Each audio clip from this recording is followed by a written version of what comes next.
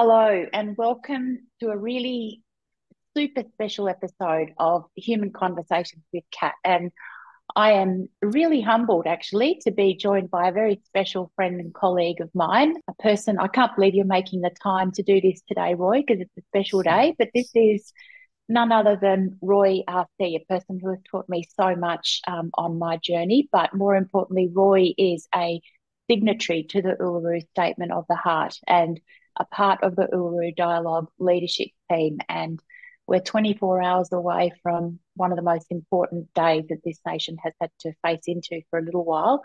And I'm incredibly grateful to have you here today, Roy, to have a conversation with us about what this means and where this journey is going to take us.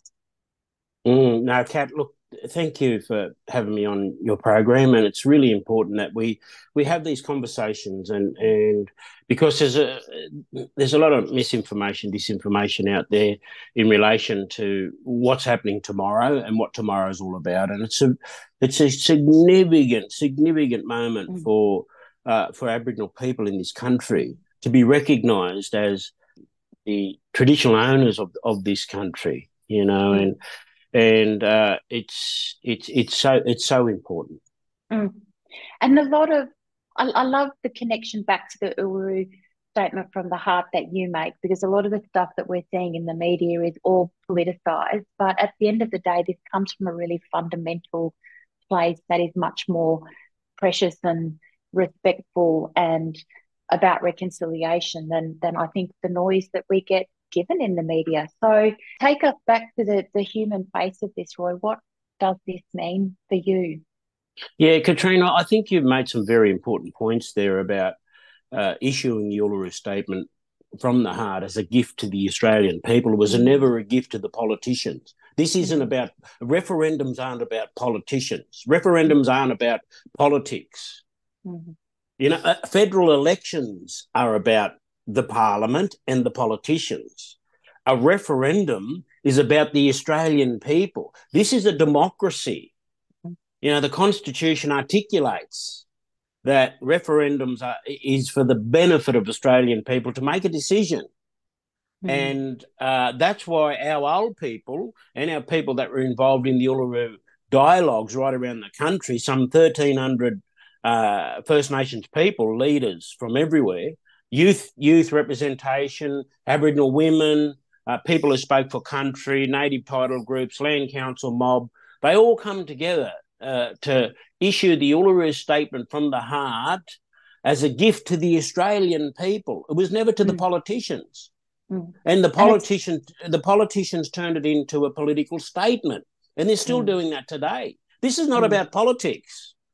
This is about doing the right thing and giving the Australian people an opportunity tomorrow to cast their, it's not their vote, it's either yes or no. And it's an important day for the country. And it's all about the voice now, isn't it? And what does having a voice mean to you? Have you got a voice? Have you always had a voice? How does this impact people's lives? Yeah, look, I hear people in the media, social media, and people say, well, how's it going to change people's lives? How's a voice going to change, an Aboriginal voice going to change the lives of Aboriginal people? And I'll tell you how it will do that, Kat. We've been sharing stories, our people have been sharing stories for 60,000 years. And I want to share this story for the benefit of your listeners. There's this young Aboriginal boy who grew up on a reservation, and his mother they lived in absolute poverty, welfare dependency. He didn't know who his dad was until he was well in his teens, 19, 20. And, he had dreams, aspirations and goals, but had no voice. He was voiceless in his own country. So he grew up in that environment, and, he wanted to, emulate others. He wanted to do something with his life because he had them dreams, aspirations and goals. And he went to that mission school. He's the only non-Aboriginal person that he's seen at the time was his headmaster, his teacher. And that non-Aboriginal person seen something in this young Aboriginal boy, and told him that education was very important. And so he listened to his non-Aboriginal teacher, which would be his principal. He'd then go on to high school, and then he'd buck against the system because, again, he found himself voiceless in an education system that really didn't listen to Aboriginal people. So he was told about Captain Cook in 1788, but then he was going home and listening to his uncles talking about time immemorial in 60,000 years. And so he became confused, and he was told to leave school, that he wouldn't amount to anything, even though he had dreams, aspirations and goals, that he wouldn't amount to anything. He was just like the rest of them. And he believed that. So he ended up on the streets. He experimented with alcohol, drugs, gambling. And then 2 months after he turned 18, this young Aboriginal boy woke up in prison. And he was looking at a long custodial sentence. He was in a 4x4 concrete cell thinking this is his life. And thinking about, checking out, becoming another statistic. And he was given a second chance.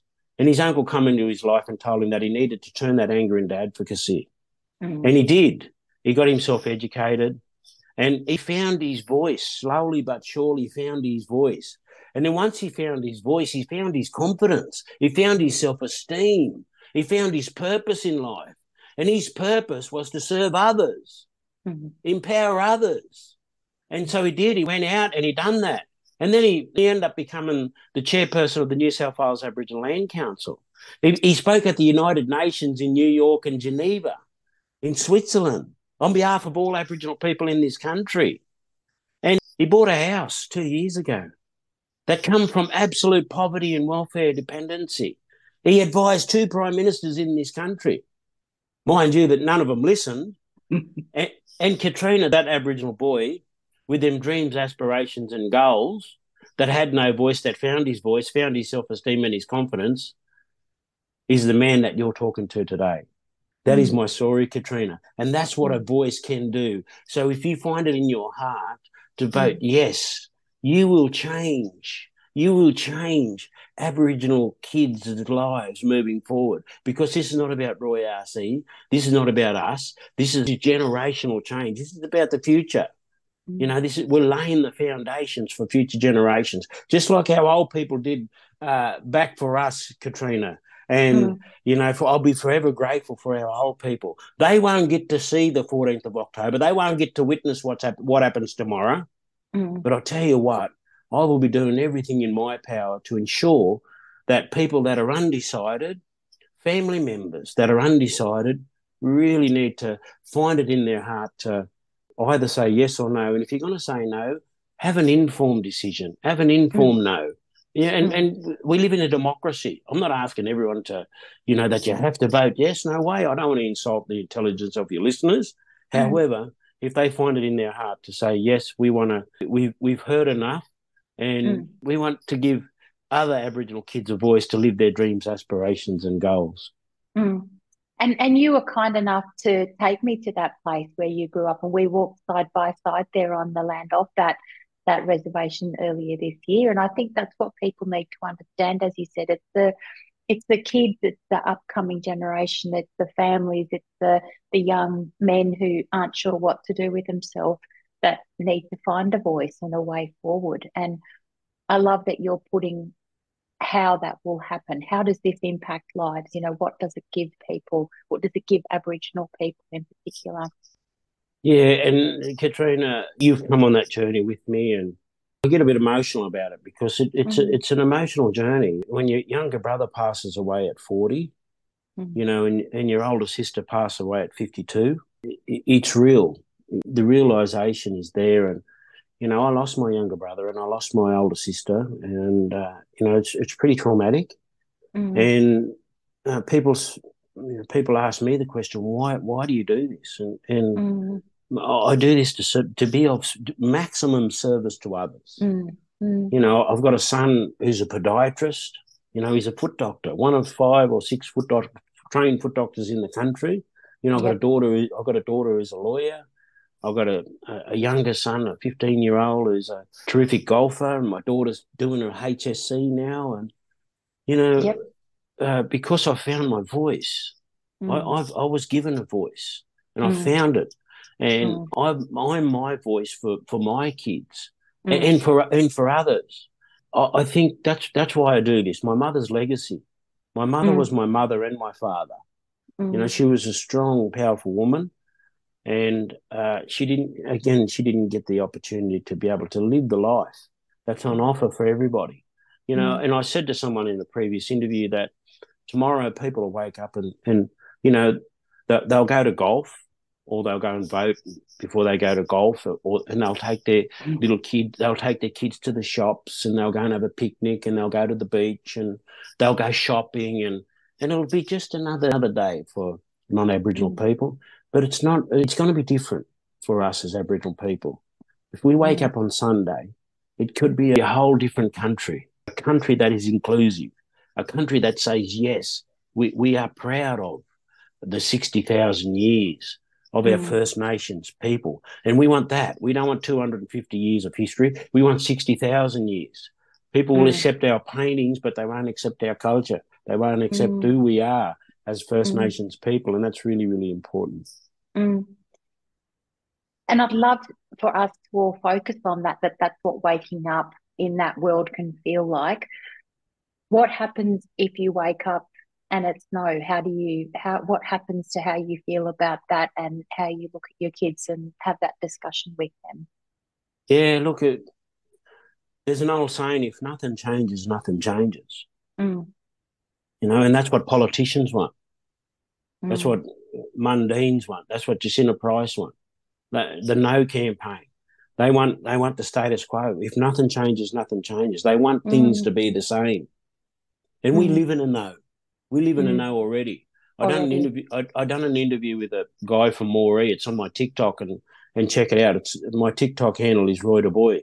And I interviewed a guy from Alfie Presley from Moree, and he said his mother couldn't go to the swimming pool because she was Aboriginal.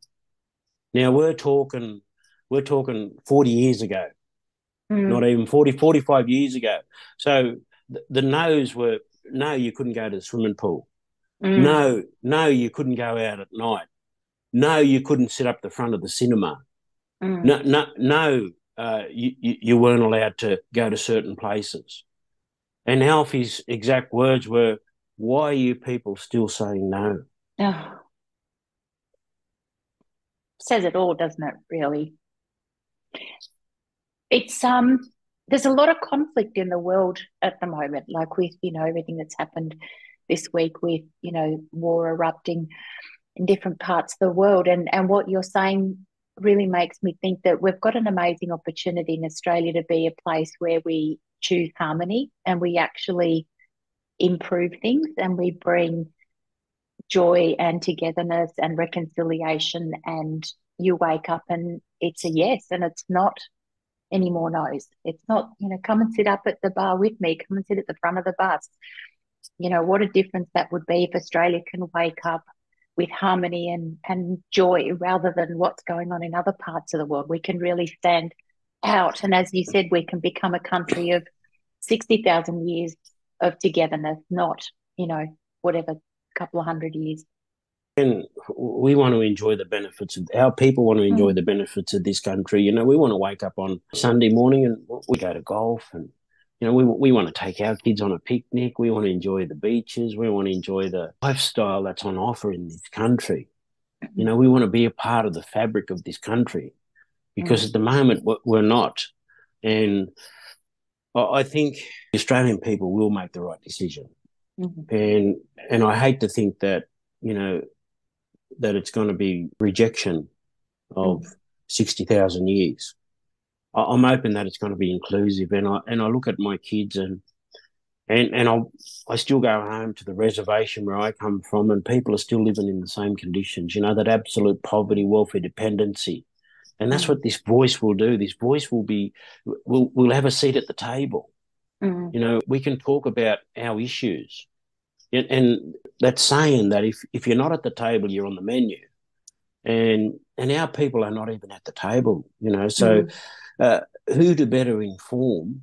And it's based on facts. The facts tell us that when Aboriginal people are involved, Mm. when Aboriginal people get a say over, when Aboriginal people listen to, then you get meaningful change, you get outcomes, positive outcomes. That's why we need Aboriginal people to advise politicians about our issues. You know, that we want to, uplift our people through economic opportunities, economic empowerment for our people. We want that. We want to be able to address them issues. Who better than to sit at the table to design policy and laws for our people that is going to affect future generations than Aboriginal people? It's not a big ask.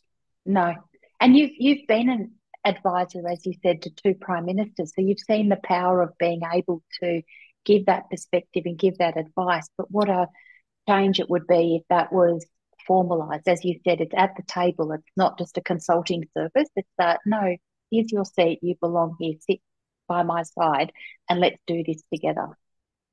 Yeah, and there's a lot of power in listening to our people. We have the solutions. The bushfires, for example, are a really good example of how, if you incorporate Aboriginal knowledge, culture and experiences into policy and laws, then you get good outcomes. When them bushfires come through a few years ago, it devastated country, but we had cultural burns on the Central Coast. We burned off country through cultural burns, and we saved all our scarred trees. We saved our sacred sites because we know country. Now imagine taking that into policy development, developing laws. The fish kills in Menindee, were atrocious, absolutely atrocious. The ecosystem was nearly wiped out because of the massive fish kills. Our people know how to deal with country.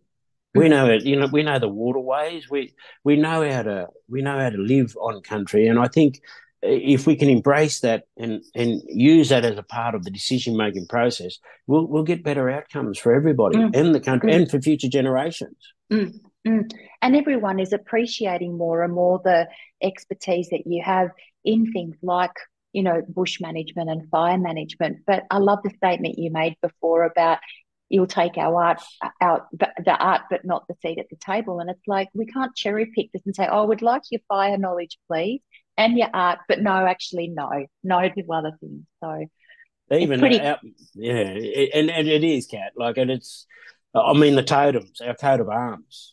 They're our totems. The kangaroo and emu. They're very significant to us, and there's very powerful stories behind them totems on the coat of arms. And people will internationally, look at our coat of arms, but really, at the end of the day, the story behind it is our stories. And don't you want that to be inclusive and a part of the whole fabric of this country? And I think, coming back to the Uluru Statement from the heart, if people listen to this story of yours and listen to the perspective and understand that yes is just saying yes to being included, it comes back to that heart, doesn't it? Just vote with your heart. You know what to do. You know what the right answer is. And that's where it comes from. We've got to turn up tomorrow and engage both our heart and our mind, I think, in this process, and just know what the right thing is to do. Yeah, Katrina, you taught me that about the hearts and minds, and I've always taken that with me, and it's such a powerful. It's such a powerful use of language, and information changes situations. So you got to be informed, and a closed mind. Someone said to me, a closed mind is like a closed fist. You can't receive anything. Whereas if you go into that ballot box tomorrow with an open mind, you're going to receive something, but you're also going to give something. So that's all I asked, is that when the time comes for you and your conscience, and it's just you and your conscience at the end of the day, because nobody will know. However, the benefits for our young kids who've got dreams, aspirations and goals, to uplift them, to make them feel proud, because this is about our kids, and I'm hoping, fingers crossed, Australians will make the right decision. Mm. They, And I we're, love, we're, we're underdogs, Kat, in this process. mm. And that's just a phenomenal concept, isn't it? It's like, how can you be underdogs in a process that's all about your rights and your quality of life and your inclusion? But I love how you just said that it's giving a gift. Like, yes, there's giving something. And I think what's happened is people are running around worrying that they're going to lose something. It's all about, what am I going to lose? It's being catastrophized. But it's as simple as, give the gift of a yes so that we can move forward, and that we're doing this together, and that, you are a part of everything.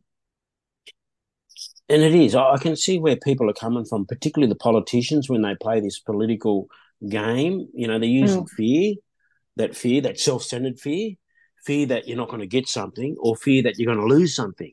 mm, And that's what the politicians are playing on. And mm. again, this is not about politics. It No. really isn't about politics. This is about people. Referendums. We haven't had one. If you're 45 or 43 years of age and under, you haven't voted Mm, in a referendum. mm. That's an interesting stat. So, yeah, come on, Australians. That's it. We need your support, and yeah, we'll just we'll see what happens tomorrow. Let's hope that people go and they take that pencil and they open their mind, as you said, and they give the gift of a yes, and we know what the right thing to do is. Thank you, Yeah, Roy. Katrina, look, thank you so much, and I hope that your listeners embrace the full conversation, Mm, and if you're undecided and you're still undecided, and there is a lot of people that are undecided mm-hmm, yet to cast their vote. I'm just hoping that that story of that young Aboriginal boy mm, plays is in your mind when it's time to cast your mm. vote. Absolutely. He's always a pleasure to meet that young Aboriginal boy who turned into the most influential man with such a wonderful family. Congratulations and all the best. And we are incredibly grateful for you being here today and helping to give some knowledge to people who are looking for knowledge on what to do. Thank you, Roy, and good luck. Thank you, Kat. God bless. Thank you.